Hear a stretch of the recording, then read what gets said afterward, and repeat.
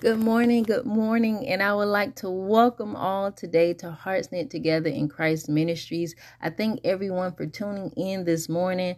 I thank you that if this is your first time, and you tuned in, I pray that God will bless you abundantly and share something with you today that you may have not known. As we're celebrating MLK Day, which represents Dr. Martin Luther King, we're actually paying homage to everything that he's done in our history to make it possible for him to be recognized as an iconic figure in history. So we don't take that shortly, and we thank the Lord for using him as a vessel to bring forth change in the earth, that during that time in history, change was not common. Everything was so divided and so segregated. And so the Lord used Dr. King to represent how change is supposed to come forth. And it brought change for many generations to come. And so we're ever grateful for that. But today I want to share with you how MLK Day came to be in the first place. Because many people did not believe that Dr. King was even worthy enough to be recognized in history. But there's always people fighting behind the scene to make days like this a national holiday so that he can be publicly recognized for his hard work and endeavors. Okay, so let's talk about today how the history of Martin Luther King Day came about. So this idea was promoted soon after his assassination in 1968. Sadly to say, after King's death, the United States Democrat Representative John Conyers and United States Republican Senator Edward Brooke introduced a bill in Congress to make King's birthday a national holiday. So we want to keep that in mind.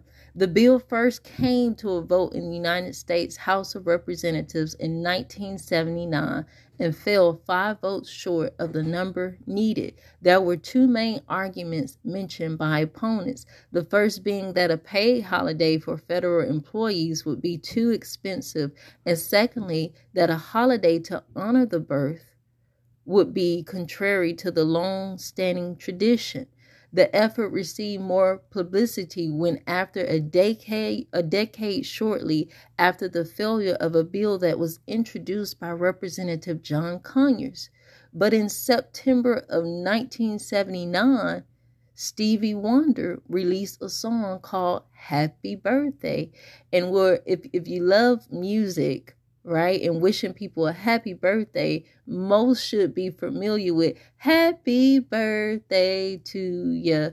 Okay, that's just a little short phrase, but that was Stevie Wonder's song, and that song was initially meant to make a case for the holiday, calling out anyone who didn't support the idea of MLK Day. Additionally, 6 million signatures were collected for a petition to Congress to pass the law.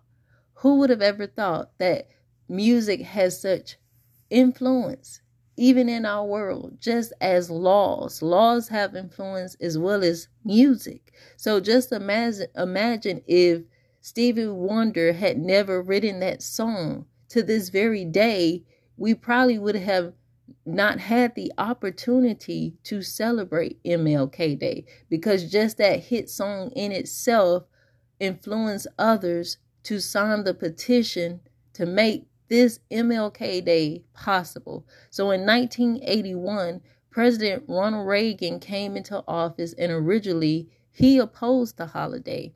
But additionally, senators of North Carolina Republican Jesse Helms and John Porter each opposed the holiday and questioned whether King was important enough to receive such an honor, and criticized King's opposition to the Vietnam War. Okay, so followed by on November the 2nd, 1983, Reagan signed a bill proposed by Representative Katie Hall of Indiana to create a federal holiday honoring King. The bill was passed, and the House of Representatives was observed for the first time on January the 20th, 1986. Initially, some states resisted observing the holiday. Only in year 2000 was it officially observed in all 50 states for the first time.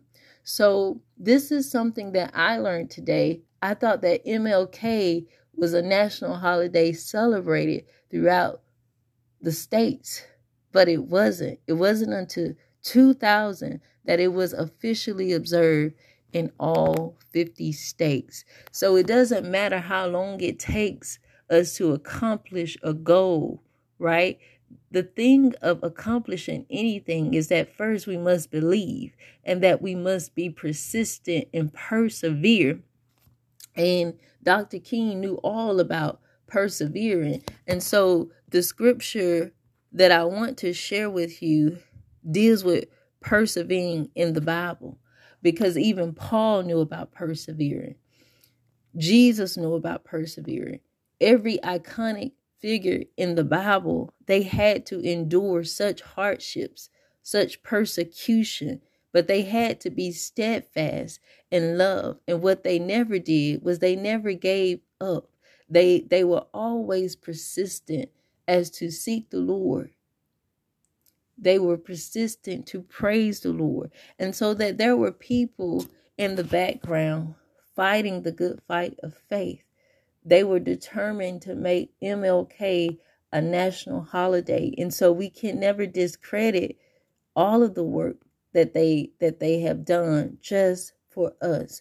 And so it leaves me in awe to know that even though Dr. King made the legacy for us, there were still people fighting to recognize him as a public icon in history, whereas there were some leaders who did not believe that he'd done enough and that he should not be recognized. So I want to share the scripture coming from Romans 5:3-5, where it encourages us to understand. It says, not only so, but we also glory in our sufferings, because we know that suffering produces perseverance. Perseverance, character, and character, hope. And hope does not put us to shame, because God's love has been poured out into our hearts through the power of the Holy Spirit who has been given to us. So we praise the Lord that those that were fighting in the White House had a determination of perseverance in their hearts to be able to do the work for which it took to make this day, for which we celebrate in history as MLK, a national holiday. And so I encourage you, no matter how long the fight takes in your life, no matter how long you're trying to accomplish your goals or be the change in your family, in your community, in whatever you deem to be, or even a beacon of light for the voiceless, for those who cannot defend themselves, and even for those in this case who have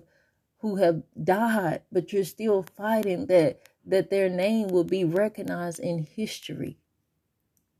Keep continuing the good fight and do not lose heart, because as the Bible says, hope does not put to shame.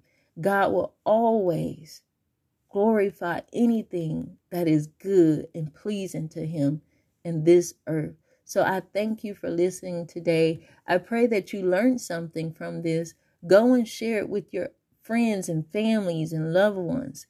And may God continue to do a great work in you. And until next time, may you tune in again. Also, if you haven't had a chance to go to the website, please go to the website. I welcome you to do so. More importantly, I also welcome you to donate to this ministry, because this is a work for the Lord. This is kingdom work. And you can go to the website, www.heartsknittogether.in.christ.com, or you can simply send a cash app to hearts to $HKTIC. Okay, so you can do that, or you can also donate from the website. Be sure to tell me. You can send an email telling me how this podcast has blessed you. I would love to share your testimony. And I pray that you have a blessed day. And it's in Jesus' name I pray. Amen.